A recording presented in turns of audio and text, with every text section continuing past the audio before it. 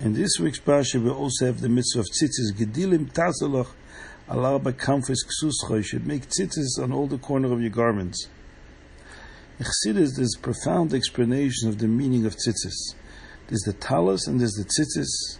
And it says in Chassidus that the talus, which is this garment that envelops the body, is a metaphor for the whole union of makif. That means there's Hashem, the way He is connected to the world, and He serves as a resource of a nurturer of life, giving each creation in accordance with its own limits and limitations. And then there's Hashem, the way He's transcendent, He's limitless, above creation.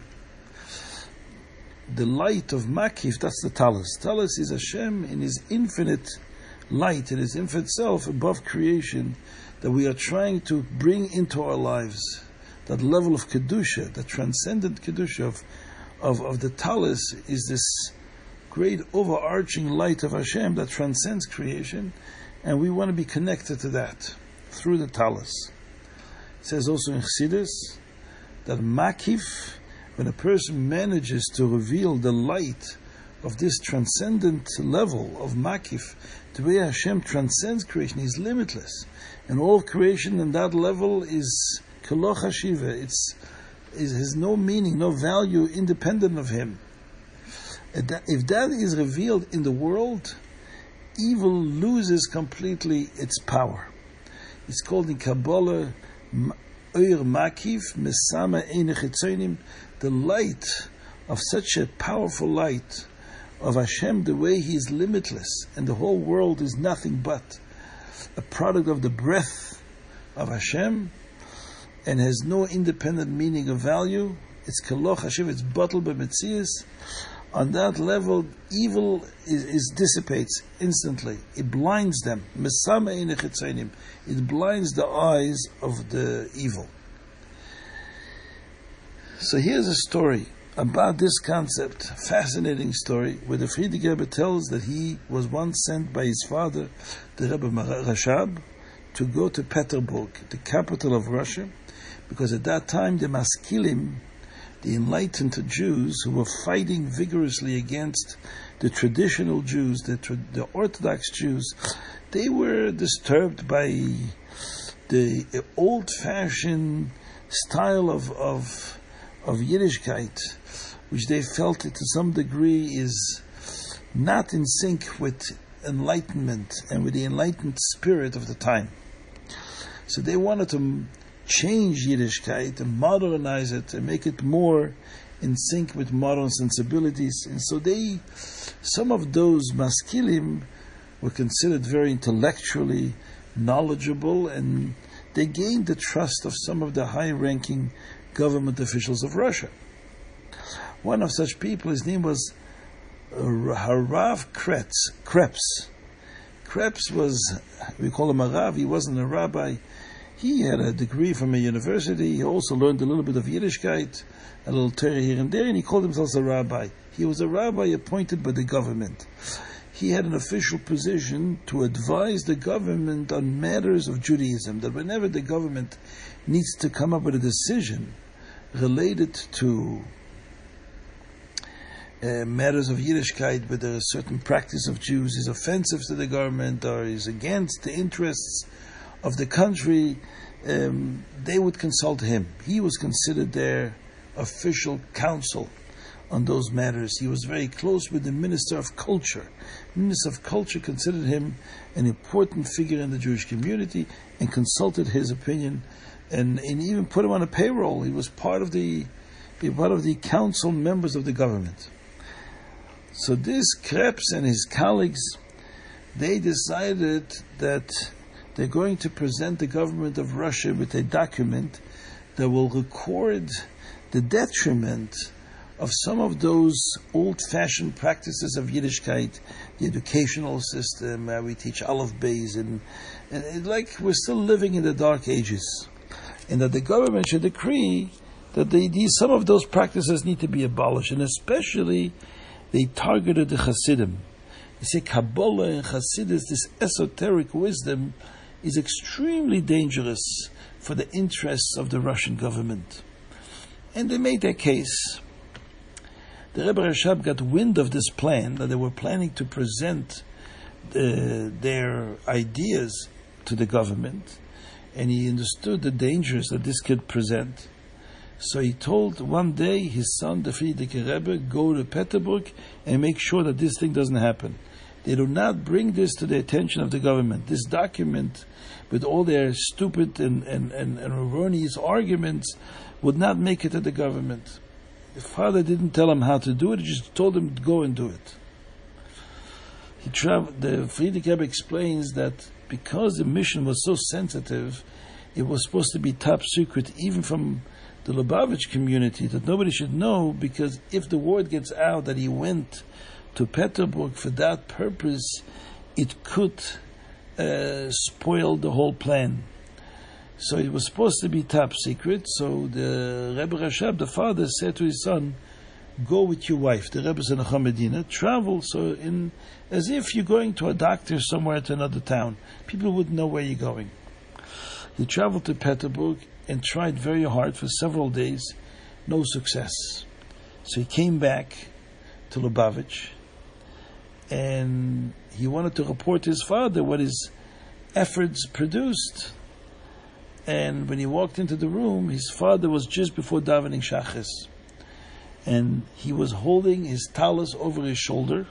As the minhag is, before you put on your talus, he placed the folded talus on the shoulder, and you inspect the tzitzis. You separate the threads. It's a whole custom, a tradition. Tahalocha, minhag, whatever it is, it's a tradition done, and it has deep spiritual meaning. And while his father was checking the tzitzis and separating the threads, the Frierdiker Rebbe approaches his father, and his father said, "No, what's going on?"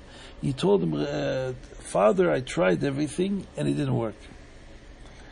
So the Rebbe Rashab said to him, "Let me tell you a story. The Alter Rebbe once sent his son, the Mittler Rebbe, on a mission. And he sent him to another city to accomplish something. The Mittler Rebbe went and also didn't succeed. A few days later, he came back to Lyozhne, to the Alter Rebbe. And when he wanted to tell the Alter Rebbe that he tried at the best of his abilities, but it didn't work, when he walked into the Alter Rebbe's room to tell him, the Alter Rebbe was also before Shachris, exactly in the same position, with his talus over his shoulder, and inspecting his tzitzis. When the Mittler Rebbe told the Alter Rebbe what happened, the Alter Rebbe said like this, I have my talus here, and it says that a talus represents this light of Hashem, which is makif, it's limitless, it transcends all the boundaries of creation. And when that is revealed in the world, it's misame enichetzenim, it blinds the eyes of the forces of evil in the world. The forces of evil in the world dissipate, they cannot stand up against such a light. So therefore, with the koyach of this talus, he gave him a hint that he should go back. When the Mittler Rebbe heard this, he grabbed the tzitzis of his father's talus and kissed it. And then he went quickly back to his mission, went back to that city where he tried to accomplish the mission and failed. And this time around, he succeeded. This is the story the Rebbe Rashab tells his son. And the Frierdiker Rebbe hears this without any other word. He did exactly the same thing as the Mittler Rebbe did. He ran over to his father's tzitzis, grabbed it and kissed it, and left the room to go back to Peterburg. When he went to Peterburg, the Frierdiker Rebbe tells what happened. He tried very hard. How can he get a connection with the Maskilim? How can he avoid this whole terrible, wicked plan from coming to fruition? He found out that this Krebs, the so-called Rabbi Krebs, was staying in a hotel in Peterburg. And the government was putting him up in a nice hotel. And he was preparing his documents, very intellectually filled documents, showing that the backwards nature of some of these ancient, outdated practices and the Hasidus and the mystical stuff, this voodoo stuff that we need to cut out.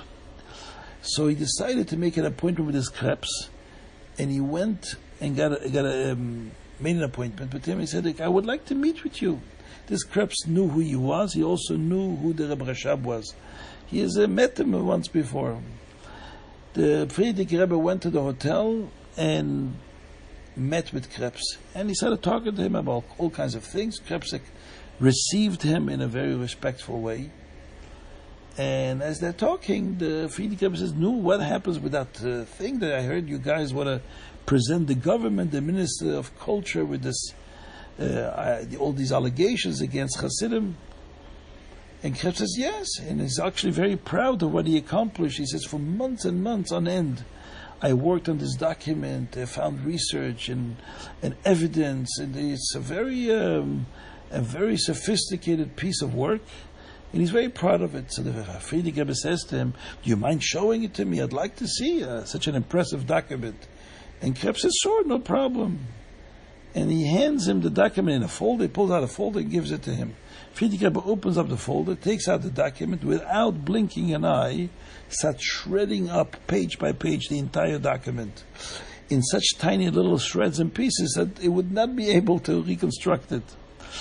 Krebs is watching this in horror. He's totally astonished. Didn't expect this. And he flies into a rage. And he starts screaming, how dare you do this? I worked on this for months and months. Look, you're destroying work that I worked so hard and I was so proud of this accomplishment, and now you're destroying it in front of my eyes. And he's so angry that he strikes the Frierdiker Rebbe in his face. He slaps him across the face. The Frierdiker Rebbe got up and ran out of the room and fled the scene as quickly as he could and went back to Lubavitch. He told his father that he was successful in destroying the documents and they have nothing to show anymore to the Minister of Culture. And to make long story short, that plan and plot against Hasidim did not materialize, of course. And a short while later, that same Krebs who struck the Frierdiker Rebbe in his face got very ill, and in a short time he passed away. The talus, the power of a talus.